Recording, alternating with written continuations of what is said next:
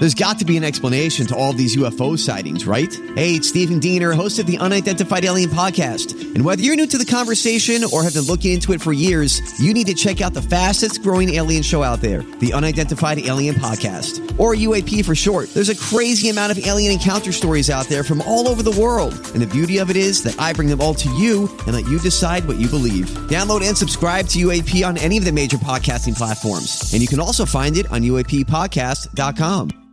Hi, everybody. This is Adriana Trajani. I'm the host of You Are What You Read. I have the privilege of interviewing luminaries of our times about the books that shaped them from childhood until now. We get everybody from Sarah Jessica Parker to Kristen Hanna, Mitch Albom, Susie Essman, Craig Ferguson, Rainn Wilson, Amor Tolls, you name it, they come, they share. New episodes of You Are What You Read drop every Tuesday on Apple, Spotify, or any major streaming platform wherever you listen to your podcasts.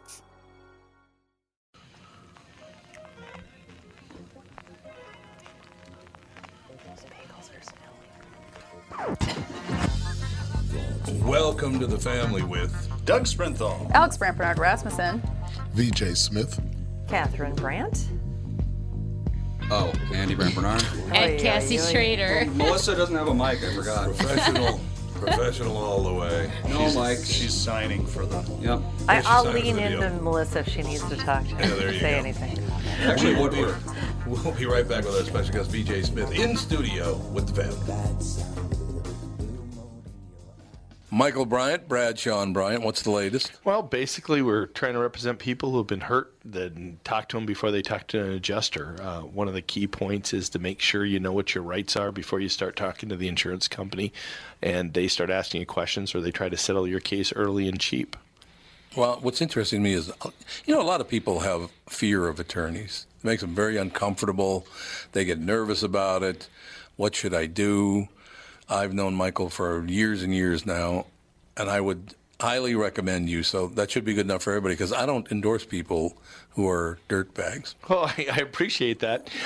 But I guess the key is people think I'll charge them if I talk to them. Right. So a lot of people call me up. It's like, how much is this going to cost if you call me back? Like, you want me to call you back? How much will that cost? I don't charge people. The only way I get paid is if we recover, if we get money from the other side. And there's a lot of people I talk to that I never get paid for that are just part of giving them advice to make sure they know what they can do and what their rights are. And your record's terrific as well, we should point out. Well, it works. It's been good. It's been good, ladies and gentlemen. It's been good. And how do they contact you? And either through our website, which is minnesotapersonalinjury.com, or at 800-770-7008. Michael Bryant, Bradshaw and Bryant. Isn't that amazing? What? Hey there. 5 seconds, by the way. Welcome back. Walser.com. Oh, that's right. We got Walser to do. Speaking of horses. So, Have we ever done this before? I know, except for you would only never been know. 6.5 years. You know. Stick around for Car Selling Secrets this afternoon. I'm really excited. I'm bringing a guest in from Walser Experience Autos. We learned to sell cars together in the Wild West of the car business in 1983, and we're going to talk about. It's actually a pretty good explanation of why Walser does business the way they do, because we're going to talk about the bad old days and how they trained us young kids to take advantage of everybody. Oh, bad dealers. What? This mic cut out. Oh, there it's back again. So anyway, that'll be really Would exciting. you leave the mics I on? didn't even touch it. You're I just right. talked Yes, into you it. did. Yes, Your you mic's did. not I cutting saw out. you. Well, it did for a second. We're going to be Walser replacing Automotive that Group. mic. Walser.com. Walser.com. That's everything? That's it. I'm Good just job, Doug. pissed. You speak Why are bubble. you pissed? I'm just kidding you. All right, hold on. I got Michael Bryant on this morning. I got you here. I know, My life's a life's tough. disaster.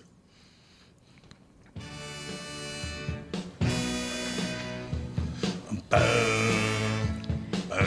this is not working.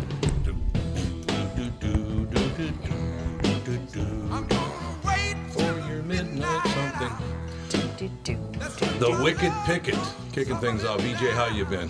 You know, I've been doing really great. Pretty excited about opportunities that we have in the community to make a difference and make a change. And I'm really excited because I get a chance to see you. And a year ago, you said you were going to go out on street patrol with me, and I'm so glad that I got glad you. I didn't. And I'm But now I'll do it. okay. Well, I'm ready for you to do it. Wow. Everything's okay? going wrong. What happened? I just sneezed and my headphones fell off. BJ, welcome to the family. Welcome to the professional Welcome to the family. circus. It's a family affair, and that's what we do best is work with families. So we're excited. Well, let me say this, ladies and gentlemen. Anybody who's a long time listening to the show knows that I grew up in North Minneapolis. I love North Minneapolis. Catherine and I live right on the border between where she grew up and where I grew up. The house is right in the middle of that, and I still spend a lot of time. Yeah, they were kind of different neighborhoods. Yes. Western Golden Valley and North Minneapolis, a little bit different. Yeah. Yes. Yeah, it all works out. But I talk all the time about how much I love North Minneapolis, love the people in North Minneapolis, and so yeah, I would love to go out. The timing. So what happened here just recently is an odd deal. Yeah, it was an odd deal, and I think that many times people make mistakes in their lives and do some things that they shouldn't do, and they work for organizations and companies that have to deal with that.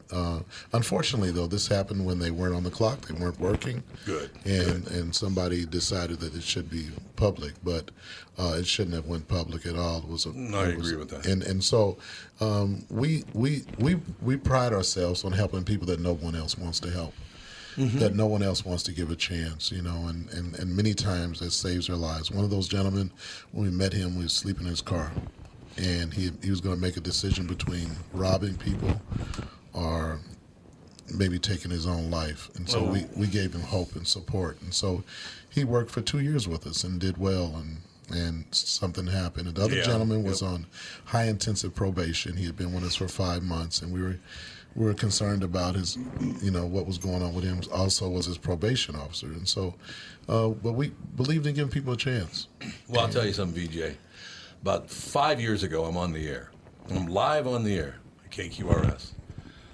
Are you going to settle in, Alex, at all? This microphone is just not. Why don't you use a stand microphone? You're a disaster. It's just not. There you go. I think we're going to be replacing the lavaliers in the coming and future. it's like if you touch the cord, it causes You'll be problems. getting a stand mic. Anyway, so I go on the air, and the all-night guy's standing right behind me. And the first story that comes up, because I don't pre-read any news at all. When it comes up, I want to read it fresh and have a real reaction to it, right? So I'm reading a story about a guy who's been threatening to expose women because he has naked pictures of them, and he is about to be arrested. As soon as they find the guy, he's going to get arrested, and it's just, he's trying to basically hold people up for money by saying, I got pictures of your wife naked and blah, blah, blah, blah, blah. So as I'm reading it, the picture of the guy comes up. It's the guy standing right behind me.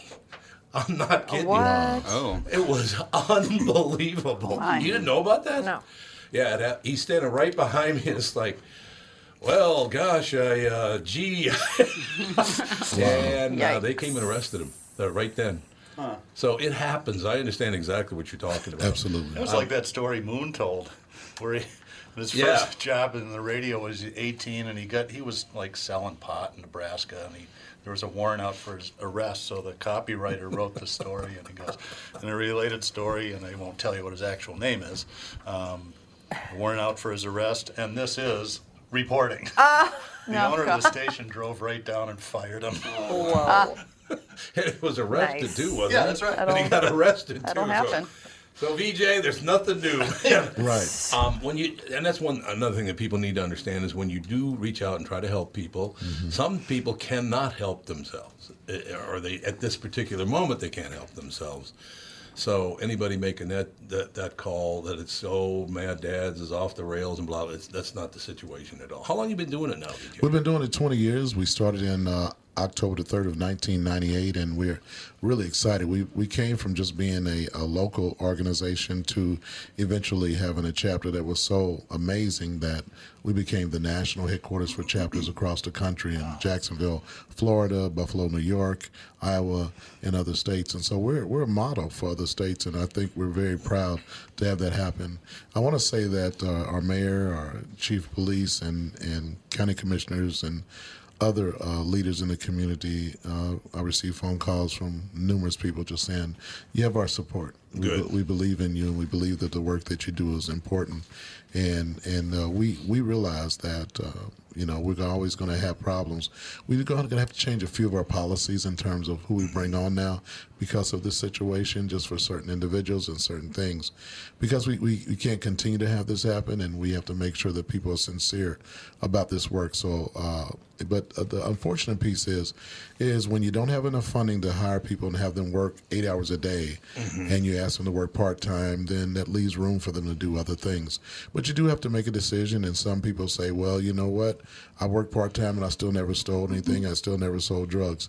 But some people come from that background, and it's so tempting. So we also have to figure out how to get people on the payroll full-time, how to give them benefits, how to give them all the stuff that they need so they can be successful.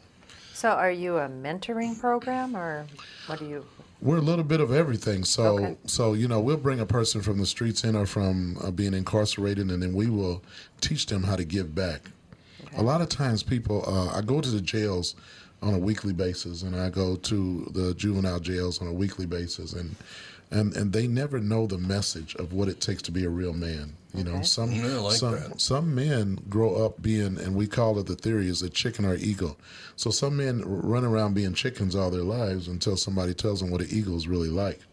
And we teach them that an eagle is something that is very proud and very distinguished and very responsible for what goes on into the community. And so when we see a 30 or 40-year-old man say, man, no man has ever poured into me like that, and we're able to say, well, what's next? When you get out, here's what's next. You come to me, I get you trained, I show you how to give back, and 99% maybe on that rate do well. Really? That's astounding. It's that 1% that, you just, they have a mindset. Everybody. Yeah. Man, you're doing better than the Catholic Church. You're doing better than anybody. My wife's Catholic, so I can say that. Well, I'll tell you, it's important, though, because when I was just having a conversation with a lady at the front desk, and she was saying we got to forget about the past so we can move on in the future when it comes to race relations and race and the the history of slavery and all that. And I told her that's kind of impossible. If you don't know your history, how can you move on to the future? Right. You don't know your history. And I remember in school I was just taught about Columbus. I was just taught about all that stuff, and I never was taught about my own history. Mm-hmm. And now I'm learning it, which is and thanks to DNA, I've even met some of my brothers and sisters that I never met. So you never met them? Yeah. That's amazing. I lived 50 years without my mom, my biological mom, and she showed up in my life 3 years ago. Oh, she's now 86. And so, my mom is telling me stuff that I never knew, never heard, wow. And just found out the reason why I have cataracts is because of her, and the reason why, Now you know who to blame. Yeah, the reason why my knees hurt is because hers hurt. She's moving around at 86, though, so you got that going for her. She's still moving around, and I think it's important that the history is so critical and so important. And I believe that we have to know that. And I think a lot of people want us to forget about it, but we haven't caught up, and we do have to catch up, and things have gotten better. And, look at me now. I'm sitting at a table with a bunch of white folks. I feel good, right? It's a family. Andy's not really white. He's passing. He's passing. So I'm very passing. So I think that's critical stuff, and I think that a lot of our men still need help. Now, the reason why I go into the jail for free is because I realize they have a lot of Bible studies, but I wanted to give them how to study to be a man. How do you do that? And so I appreciate all the ministers and preachers that go in, and I'm a minister too, but I wanted to teach them how to be men. They don't know how to do that, and they're a little humble about it. They're afraid to say that. They're like, nobody's really taught me. People taught me how to steal. People taught me how to rob. Right. People taught me how to sell drugs. But there was never that man there to teach me what it means to be free and responsible. And so that's been my goal. Really great. Should be everybody's goal, and other people. And as a white guy in America today, I wish that certain white people would back off and stop pretending they're experts on this. Oh, I know what they should do, and we just talked to a bunch of friends. As a matter of fact, we had a bunch of people over on Sunday for dinner. Are you familiar with Boulder Options? Yes. Thompson. That's my buddy. Daryl, my buddy. Daryl, he was over on Sunday. Daryl came over. Oh, he's a good man. Yes, he's a very good guy. And we were just talking. We had 25 people at our house. pretty much, half women, half men. About, I guess, 20, 30% of the people there were black. Everybody got along phenomenally, had never met one another. And nobody broke anything for a change. Well, I was so proud. For once. We were talking about the fact. Nothing was broken. And this is one thing we should have probably mad dads for white people, too, because they do not understand treating someone worse or better because of their skin color is racist. They don't get that. If I treat them better, then... No, you think the only way VJ can get through is if Tom helps you. Well, that's wrong. 100% wrong. That is a little condescending. It is. Yeah, don't you think? Just a bit. But that's what they think. They think that, look, the fact that you showed up today is great because people will learn that everyone can get along. I told everybody after the dinner, I kind of gathered around, and as they were leaving, I said, do me a favor and please go out and tell everybody how this went. Everybody got along. It was a wonderful time. We were laughing about everything. And I won't use the man's name, but you'd know who I'm talking about. So he told me one time when his son was a professional athlete, he said, I'll never forget this, man. The day he was drafted, you said, oh, great, another big, slow white guy. He goes, white? Not white. I said, so I called him the next day, and he answers me and goes, hello, and he goes, is this a big, slow white guy? And he goes, no, this is Black Daddy. It's having fun like that. We can deal with all of this, all these calls. Catherine came from Golden Valley. I came from North Minneapolis.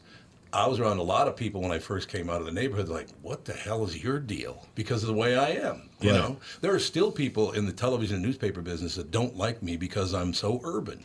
You know, and that's not to say black, ladies and gentlemen. I'm not saying I'm black. It's an urban thing. And they don't like that. You know, they pretend, oh, yeah, don't worry about it. But it's the second they can take it, I suppose because I am white, they think they can take shots at me and call me out, which is fine.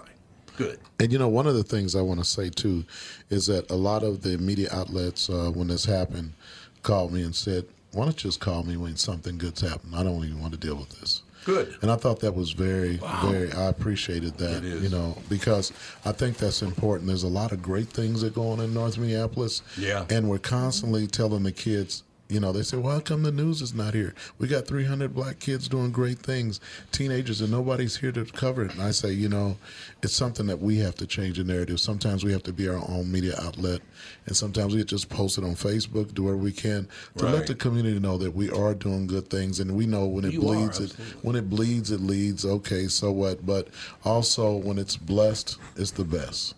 That's a minister talking right there. That's a good motto. That's a minister talking right. Now, VJ, I would love to go out with you guys, and just walk. Basically, you kind of spend some time walking around the community. You go to different places. You go. What I'd like to do, if we could possibly do it, is get everybody together. And we can go on tour of the 43 houses I lived in North Minneapolis. What do you think? Okay. Just cover every block, man. Let's do it, and let's reach out to all those houses and make a difference, because I'm sure there's some people that need somebody to reach out to them, and I think that'd be great. Yeah. And, you know, one of the things that we do, we ride the buses to keep them safe. We've been doing that for almost 15 years now. And we invented that. We invented that ability called the Peace Bus. And we found out that crime was rising. People were afraid. Some of the buses go through the gang territories, and people are afraid to do that. And so we got a partnership with Metro Transit, and we said, we think we can really help out. We reduced crime that first year 38%. And nobody has ever been shot, stabbed, or beat down while we were on the bus, because simply we intervene. We make things better. We can see when something's getting hot. We can see when somebody's beginning to approach them in a negative way and calm that down, because we understand what it's like. The other piece we found out that people ride the bus just like they ride the train when they're angry, frustrated, and upset. Right? So they say, you know what? Well, get the hell out of here. And you say, I sure will. And I'll get on the bus with that heat and with that energy and that negativity. And you need somebody to come to you and say, you know what? It's going to be okay. What are you looking for? A job? Are you looking for housing? Are you looking for treatment? Here's some things that can help you. That's why you can reduce the crime. It's not because you stand there and say, you're not going to do anything while we're here. No. We stand there and we have compassion because we've been there. That's the difference from hiring somebody to do a job because they have a master's degree, but hire them because they know how to deal with the people that they serve. And so sometimes you have to take a chance because you have to go through something. You know, I come out of organized crime in Kansas City. That's what I came out of. I was brought into it. The people around me told me I'd be good at it. And so nobody told me to go to college. Nobody told me to go to a trade school. They told me to be involved in guns, gangs, and drugs. And it was until I went on the run and I, you know, joined a church and changed my life around and seen that I could change people's lives. It was changing a whole neighborhood in Oklahoma City and going to the bus stop and realizing and coming back to Minnesota on the Greyhound bus and realizing when all those families came with gifts and presents to say thank you. I said, wow, I'm supposed to be a hope dealer. That's when I found out. Not a dope dealer? Yeah. That sounds like Muhammad Ali now. Yeah, okay. I went from being a minister to Muhammad Ali. Okay. But that's I'm when not a dope dealer, I'm a hope dealer. Oh, but that's when I found out. Oh, yeah, we'll take a very quick break. Okay. That's all right. We'll be right back. Okay. In just a couple minutes more with VJ. VJ, you're doing a hell of a job. Thank you, sir. Thank you. We'll be right back. It's Tom Bernard with CEO Michael Bilski from North American Banking Company. Michael, we spent some time talking about your free app and money transfer service, XCheck, which is just great, by the way. You can transfer money to your kid to travel home from college and lots of other uses. I got wind of another service you provide at North American Banking Company. What's this Super ID I've been hearing about? Great question, Tommy. Super ID uses your face proof and your fingerproof to keep your identity and your money secure. It's really a foolproof way to protect your family and your business from identity fraud. It's simple, fast, and the best part is that it's free to our customers. Super ID, super easy, and super secure. Visit nabankco.com or see my personal banker to get the scoop on XCheck and Super ID. North American Banking Company, a better banking experience. Member FDIC and an equal housing lender.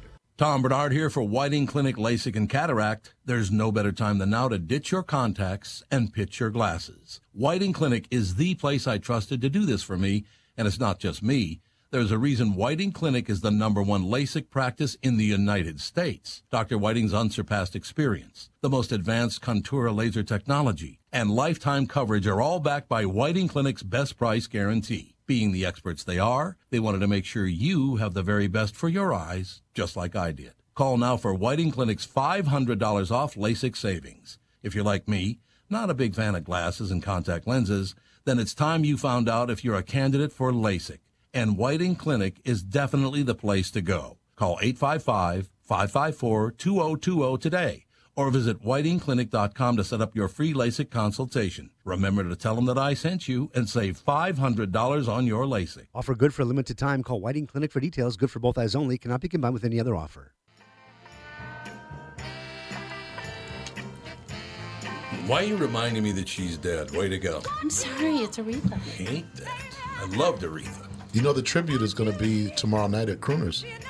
Yeah, that's right. And my brother works there, as a matter of fact. Are you coming? My brother Troy. Tomorrow night? No, I'm going to be in Red Wing. Taking my auntie. I'll be out of town. Oh, you are? Yeah. Yeah, it'll be a good time. That'll be a good time. We're talking to BJ's now. We're talking about Mad Dads. Mad Dads is a great organization. You brought this up. Oh, I should mention one thing. How smart VJ is, because I got here. And I'm sitting down in my usual chair for people who aren't watching this on YouTube or whatever. This is how smart VJ is. He's not sitting by me. He's sitting between Catherine and Alex. Good move, VJ. What? I don't get it. I don't get it either. Well, you want to sit by decent people, not by me. Oh, now you get it. Yes. Those are great people to sit by, that's for sure. So you grew up in Kansas City? I grew up in Kansas City, Missouri. I was separated from my family at 9 years old. I was in foster homes most of the time, and then I was recruited into organized crime, and where I did that for many years. At and what age? Well, right after high school, so they allowed me to graduate from high school, and then I was off to the races, and I did that for many years, and then I got into a little deeper trouble than I should have, so I left Kansas City and I came to Minnesota, and then in Minnesota I attempted to try to go on the right track, but because of so much skills that I had. People were kind of interested, like, hey, you know how to do that? And I got right back into it. Oh, yeah. And then I lived that lifestyle for a while, and I was actually one of the DJs on KMOJ, a VJ to DJ, Late Night Love. And so I would do late night show. And in 1987, I ended up going on the run because I couldn't live both lives. And so there was a lot of stuff going on. But I came back after that stint. I came back and decided that I wanted to be on the streets giving back to the community at whatever cost. Which is great. And I worked for Northwest Airlines for a while. Then I worked for Archie Givens, which is one of the first African Americans to own property in Minnetonka and Eden Prairie and all those places. His dad, and I worked for him. And while I was doing that, working for him, I started Mad Dads. And so for 5 years, I worked for him. And then on the weekends and nights, I worked the streets. Oh, you founded the organization. I founded the Minneapolis chapter of the organization. It started in Omaha, Nebraska in 1989. I started in 1998. They started in 1989 in Omaha, Nebraska. Yeah. Yeah, that works. Absolutely works. Yeah, that's one thing about North Minneapolis. People don't really understand the history of it either. Like the Estes family. You know, Frederick's running now, but the Estes were the first black-owned business in the state of Minnesota. Wow. Really? Oh, you didn't know that? I didn't know that. Yeah, it was the first black-owned business in Minneapolis. Minneapolis people don't realize this. After World War II and when Berlin fell, Minneapolis was the most racist and anti-Semitic city in the world, not just the United States, in the world. Wow. And, you know, it's... They don't tell you that in school. Yeah, they don't bring that part up, do they? But, yeah, I grew up with it, and it was... you know, it's really amazing, BJ. I never, my whole life, I've never been in an argument with a black person. No fighting, no arguing. I just don't. And it wasn't like I was trying to avoid it or they were trying to avoid it. It just didn't happen. Wow. So I don't... I've seen some heated disagreements between you and Philip. Well, Philip Wise, yeah. Well, Philip disagrees with everyone. Yeah, he argues with everybody. You can't avoid it. He argues with everybody, but yeah, I wish people would calm down with this whole we gotta do everything we can to people rise up. No, get out of the way. Do they understand that yet?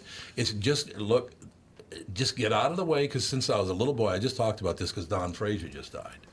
Oh, and wow. I remember 33 years ago, Don Frazier was the mayor of Minneapolis, and Anthony Boza was Tony Boza was the chief of police.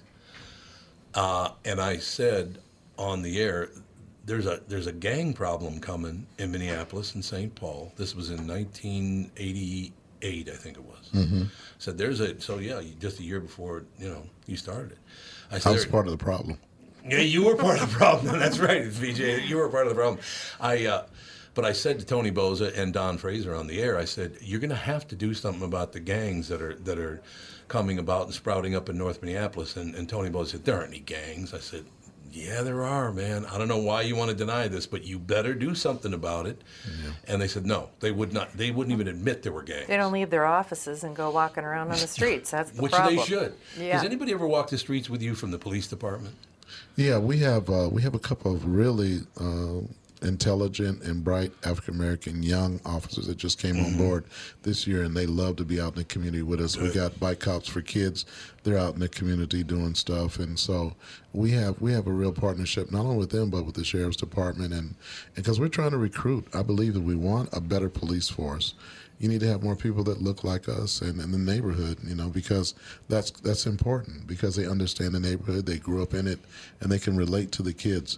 Yep. Because you don't look at everybody as a gangbanger or a drug dealer. Right. Some kids' pants hang because they don't have a belt, it's just that nobody's buying them a belt. Right. Belts wear out, and you need to. I mean, it's interesting how, so many of our kids. When I'm in the jails talking to the young kids, and they tell me three things are the reasons why they're in jail. One, they think nobody cares. Two, they have to provide resources and money because mom can't do it alone. And three is because they know that they're not going to live long, so they might as well do anything and everything because they don't think they're going to leave. Sad. And so when you have a 14-year-old and a 15-year-old and 16-year-old talking like that, the one thing I teach them about, and it helps out because I tell the parents that I've teach them, there's a difference between criminal values and family values. Mm-hmm. And if you have family values, there's no room to be a criminal. Now, if you're from a crime family, they all go together. Right. But if you're from a family that believes that you do the right thing, if you earn a living, you're going to be okay. If you go by the law, you're going to be fine. Those are family values. Right. If you have criminal values, then you're not going by those rules and you don't care about your future. And once they learn that, it clicks. They go, man, I don't have family values, but I love my family. You keep saying you love your mom. You keep saying you love your dad. You keep saying you love your little brother and sister. When I see you with them, I see the love, but you're not putting that into a family value. And so I believe it's big on teaching those family values, and some parents don't know how to teach it because they didn't get it. Yep. They didn't get it. You know, if you're taught to slap your kid or beat your kid down when they do something wrong, or if you've been taught to smoke weed with your kid or have a drink with your kid because that will happen with you, that's not the way to do it. Right.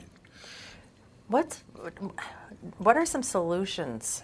You're taking kids that are already in a bad way and helping them.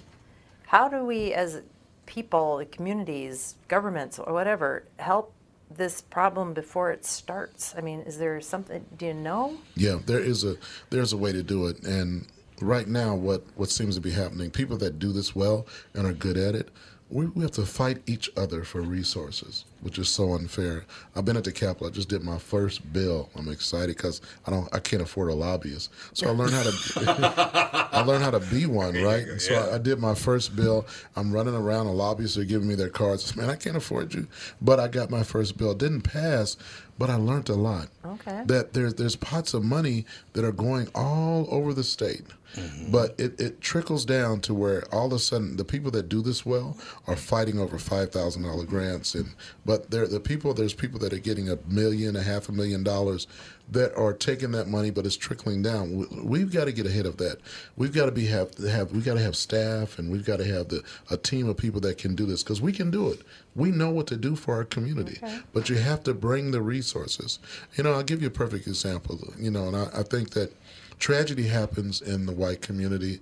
They put a Facebook up, and you get $1 million. We have somebody just needs a little bit of help. We put a Facebook post up, and nothing barely happens. And so we have to be able to try to figure out how to get resources ourselves, but we also have to have compassion, so we're all one village. We're not separate. We're not a separate village. And so we have that right now, where we're still so separate that the funds don't trickle down. Right now, I need administration staff, right? When you talk about, in order for me to do the work I need to do, I need administration staff. I need some critical things. And I've always been talking about it, but people would say to me, no, E.G., you stay out in the street. You're doing a great job. Well, I can't really do a great job if I don't have the capacity. Right. So you have to build capacity. And so what people can do is get behind us and help us get what we need, really help us get what we need, and stop pitting us against each other, having us fight against each other for kibbles and bits when there's a big loaf of bread out there that could be sliced up and given out. So we know how to solve our problem. We've been studied to death. We've been researched to death. There's all kind of studies and research. And matter of fact, some of the best programs the government has funded and said, well, we're tired of funding that. We'll fund something else. We're tired of it? They will do that. I mean, they won't say it, but that's what happens, right? And for instance, we had a fathering program. We were bringing in 100 fathers a week to make them better dads. That program is no longer around now. Why is that program no longer around? Because the fathering movement is not as valued in the state of Minnesota as it used to be. And you ask anybody that's working in the fathering movement, they'll tell you, those dollars dried up. So if we can't touch fathers' lives, what do? They go back to what they used to do. They're not getting nurtured. They're not getting poured into. Right. So then incarceration goes up. Now, that means that somebody said, wait a minute, we're losing money by helping out the fathers in incarceration and all kind of other places that makes money, so we need to change some things. And it's changed, and it's changed all around the country, where that fathering movement is not as strong as it used to be, because it does tap into the incarceration movement. Yeah, and it absolutely does. Well, VJ just said is absolutely true, because growing up in North Minneapolis, my father was institutionalized when I was 10. I like saying institutionalized. But I was then set upon by people in the neighborhood, 10, 12, 14 years old, 16 years old. Hey, man, you should come into our family because, our family really cares for you. They care about you. And, you can make some money in the family. So I know exactly what you're talking about. They use that, your dad's gone, so we're going to be your dad now. And you get some money for doing it. No, you're going to end up committing crimes like there's no tomorrow. But the family element of this, what you're talking about, is absolutely the most important thing in the world. I was lucky. When my dad was gone, my mother was a very strong woman. And my brother-in-law, Pat O'Brien, I love him anyway, but he's no longer with us, but Pat O'Brien, he was half Puerto Rican. I love that, Pat O'Brien.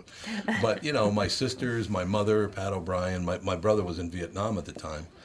But I was lucky because I had people in my family stepped up and said, no, we're not going to do that. We won't be doing that. You won't be joining any gangs or anything else like that. So I was very lucky there. Another thing that happened, and I think this is very important, and I think all dads need to do this. When I was a kid, hanging out with my friends, Mr. Laurent, Mr. O'Brien, Pat's dad, Mr. Fisher, these fathers all came to me and put their arm around my shoulder and said, Tom, you're a smart kid. You'll be fine. You'll be okay.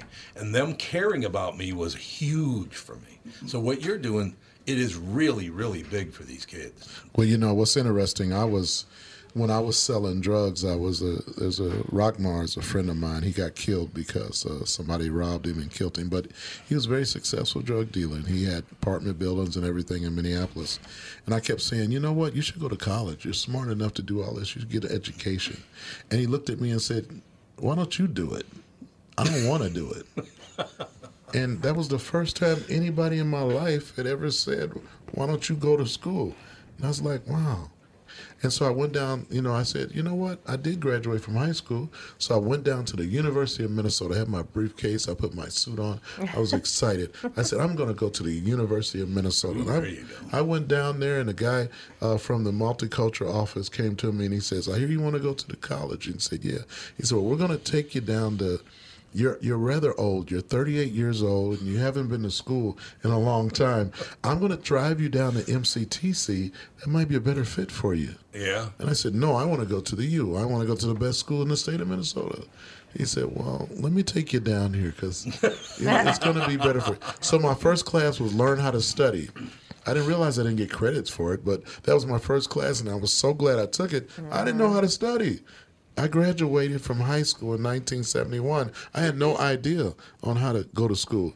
And I ended up being a leader in there. I was the president of Student Association. I was the president of the Heroes Club. I became the first African-American student Senate president at MC Minneapolis Community Technical College. Yeah. So I mean, it just goes to show that if you're around the right people and you're doing the right things, that you can truly be blessed. And I learned how to. The biggest thing was being homeless and learning how to do without, because money used to be kind of my god. But once I realized I didn't have any money when I was homeless, I worked for a temporary service in Oklahoma City, and I made $21 a day. I worked 9 hours a day. And I saved $5 a day for lunch and transportation, and I saved like $15 a day just to save it up every day. And then I learned the value of not having money, and it helped me now. So money's not important anymore. Yeah, I agree. It's not as important as saving somebody's life. It's not as important as being there for my family. It's not as important as being an example. And, my legacy now will not be what it used to be. It'll be totally different now. And I'm thankful that I can teach others how to sacrifice so that you can be better and be what God has called you to be.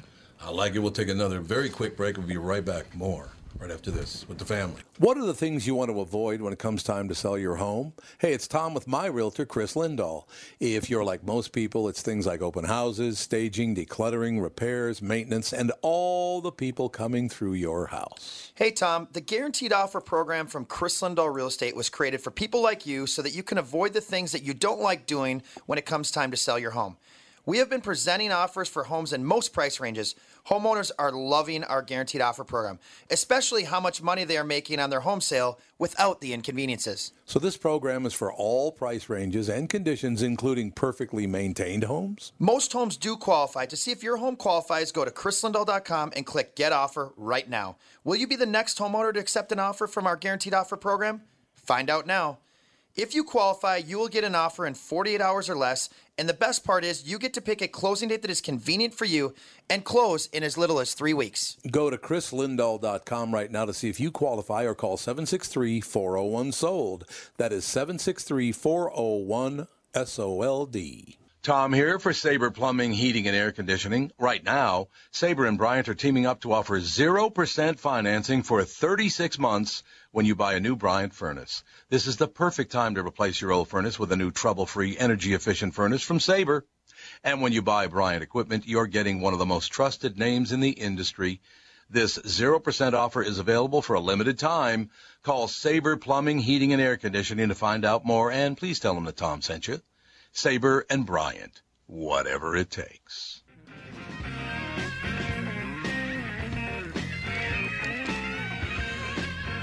One of my favorites of all time. VJ Smith. Oh, yeah, Jimi Hendrix. VJ Smith in studio with us, ladies and gentlemen. Mad Dads. Mad Dads, is it... It's not strictly in North Minneapolis. It's throughout the city, isn't it? Yeah, it's throughout. We work all over the city. We'll go wherever we called in the city of Minneapolis and even St. Paul, because we believe that people need help, and a lot of times people are. We believe that one thing we early on believed in is that no matter who needs help, whether we get funded or not, we're going to help.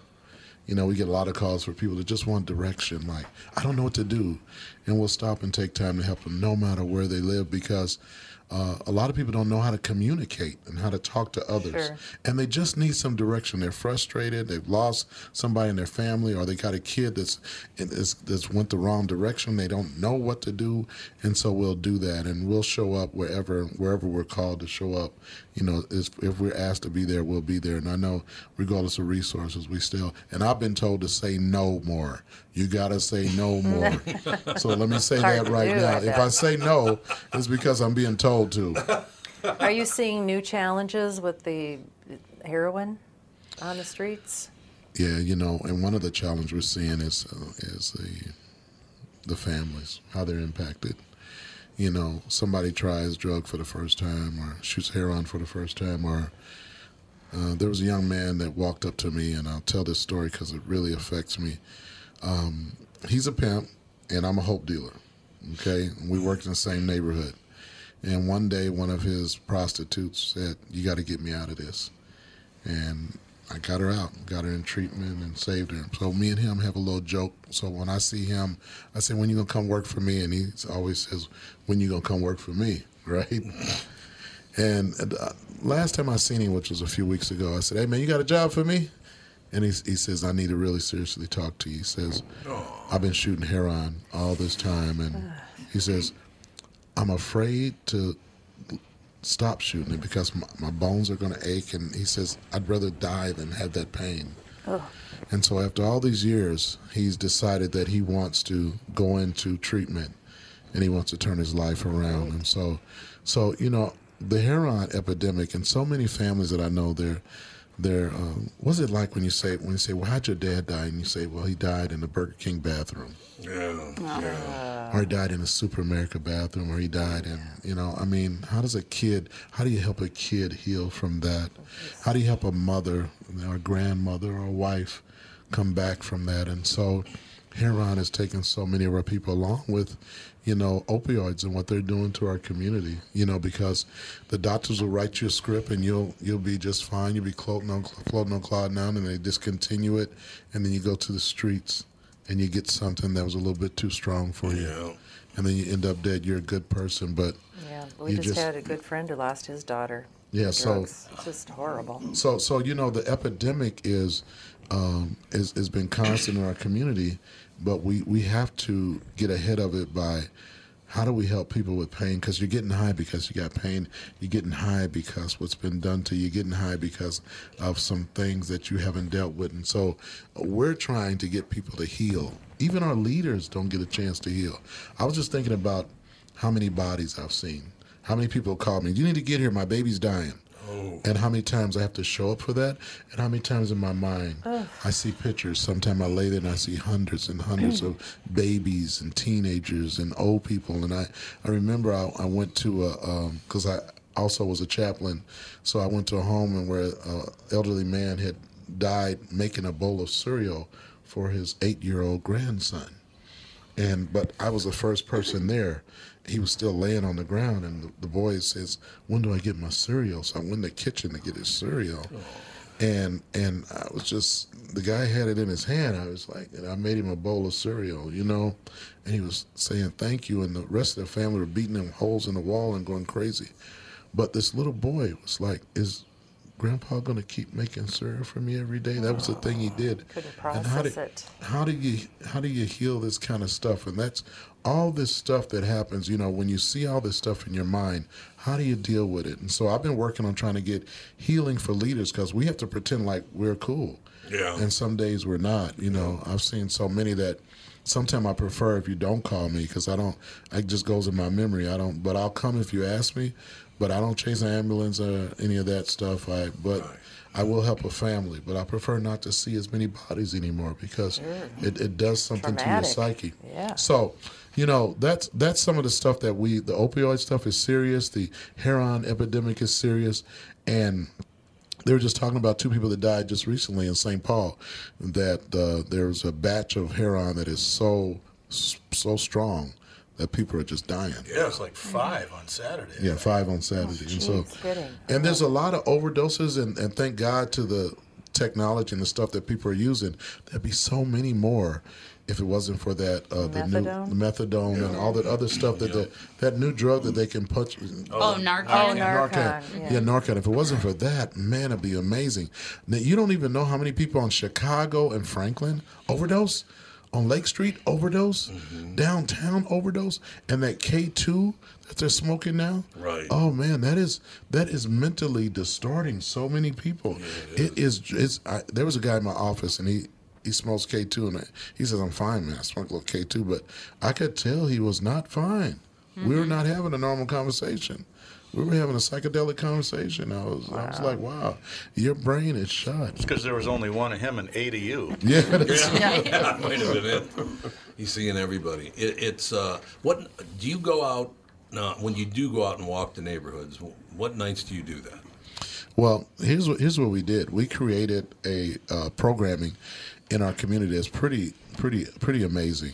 We have a partnership with Phillips West to do Lake Street all the way to Bloomington and back, and then we have a partnership with downtown to reduce a lot of stuff that's going on downtown between 8 and midnight. Yeah, and that's a mess. We just really go down there, and then we have a partnership with Theater Trust, because the people that want to go to the theater were pretty, and so we're down there now to make it safe for them so they can come in and go to the theater. So what we had to do, and then we go where we're called to North Minneapolis, and we're always in the jails and on the buses. So we have staff that cover all those areas, and then we do a thing called Outreach Explosion, where we go for about 12 hours straight, just hit all the neighborhoods and reach out, and bring sandwiches, and talk to people and sign them up for programs and services, and that's something that we try to do at least twice a year.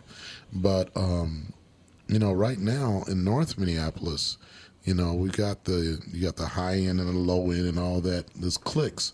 And more of the younger kids that are getting into it, and then we've got our Somalian kids that are really they're starting up their own gangs, and then you still got the stuff coming from Chicago and Detroit, and you got all those folks coming up, all those gangs. But you got these younger kids that have a whole different way of looking, and most of them tell me their biggest problem, there's not one man in their life that loves on them and teaches them how to be a man. Yeah, I think that's very true. It does make a big difference, and like I said, my brother was gone, my father was gone, Pat O'Brien stepped up, and he was a big influence on me. My mother was an amazing person. Yeah, she was unbelievable. Worked at Merwin Drugstore as a waitress in the Fountain. Worked down on Plymouth and Emerson at the old Kilroy's Cafe. It was long before your time, I'm sure. But I used to eat breakfast at Merwin's when they used to have a restaurant there. Yeah, I love that place. My mother was one of the servers there. Was that your mom? Uh-huh. I used to tip her well. Well, thank you. I appreciate that. That's really good news. So when I come along with you, what do you like? Where do you want me to go? What do you want me to do? Well, first, I just want you to be able to experience what it's like to be in a neighborhood and see some of the pain that is in our community, but also some of the joy that's in our community and some of the success, and to be able to visualize that from a different standpoint other than just being able to hear about it and read about it, but just be right on the block and see people and how they respond to us and how they react when they see us. You know, it was interesting when the article came out and everything. I had my head down just a little bit because I take pride in the work we do, and I believe that what we do is real. But man, we had officers pull over. We had people tell me they want to join right away. We had folks excited about the organization. The response was overwhelming in a positive way. Matter of fact, we haven't had one negative response from anyone. And so we were so thankful. You know, so when I brought my head up, I said, okay, well, we're all right. You know, because the one thing that I never want to do in life is let the children down that believe in our work and the parents that we've helped so much. And I don't want to let them down by being something that is not real. We're a real organization. We love the people. We work hard. We sacrifice. You know, I get paid for 8 hours a day, and I work 16 most days because I really found out this is what I'm supposed to be doing. And back in the days, I took away a lot. You know, and one of the stories I tell people all the time, the reason why I don't sell drugs or do any of that anymore is there was a family that came to my house, 6 kids and a mother, and they knocked on the door, and they said, our husband, their dad, the husband has left, but he used to come to you all the time to get drugs, and we just wondered, could you, since he's no longer around, could you buy us some groceries? Oh. I bought groceries for that family, and then I realized that, you know, that I've got to stop doing this. This is not good for the community. It's not good for me, and it's not something that I'm called to do. There's what was it, when I was a little boy living over there was a synagogue on Logan just south of Plymouth Avenue, and it's now a church. And the head minister there, God, I wish I was over there a couple of years. She called me a couple of years ago and said, would you come over to a service? And she's about 5 feet tall at the most, but I wouldn't want to fight her, I'll tell you that. She was tough as hell. But one of the most touching things I saw when I was down there, they would go out and round up homeless people. Didn't matter what color they were, what gender they were, none of it mattered. And as I was sitting there, the one thing they did ask him is if you're going to do this, we would like to have you come and take communion. You don't have to worry about it. You don't have to, just come and take communion. Some of those people, white people, black people, whatever, would start crying like it was no tomorrow because somebody actually cared enough to come and get them and say, hey, you need at least an hour or two away from all this. It meant so much to them, and watching that was amazing. It was just great. And as I left that day, everybody at the church gave me a big hug, said, just thanks for coming by. And so hopefully they do that. I'm sure they do that with you too, don't they? Yeah, all the time, we get lots of accolades. And what I love is taking a broken man, putting a green shirt on him, sending him out in the streets for people to start patting him on the back and saying, thank you guys for what you do. And they're looking like, I didn't do anything. I remember, yeah. But I remember a little bit of support. I remember once we were going around up to liquor stores, and I had a new guy that just came on, and a lady walked up to him and said, here's my house keys. Would you guys help me move my stuff? And nobody had ever came to him and gave him a key. That was his first day, and he immediately ran up to me and said, this lady gave me a key to the house and said, have the Mad Dads come in. And his thought was, well, we'll come and take everything out of your house, right? Because he's just formally out of incarceration. He don't know. That's the way he thinks as a criminal. Right. But it was good that he thought. And I had her come over and said, he's a new Mad Dad. He doesn't know what to do. And, we're not going to be able to do that for you, but here's your key back. But that kind of stuff is what can happen. People believe in the uniform just like they believe in an officer when they see the uniform. And they believe in us to know that we'll do the right thing to help you do what you have to do. And we can take a man and give him some pride. He says, man, nobody ever said thank you for anything until I joined Mad Dads. Nobody's ever thanked me for anything. And so we want to continue to keep our legacy on so people can thank us for the work we do. We get a lot of that, and we've got a number of awards. Matter of fact, I remember early on we were asked to be security for Jesse Jackson. We also were asked for Al Sharpton to be security for him.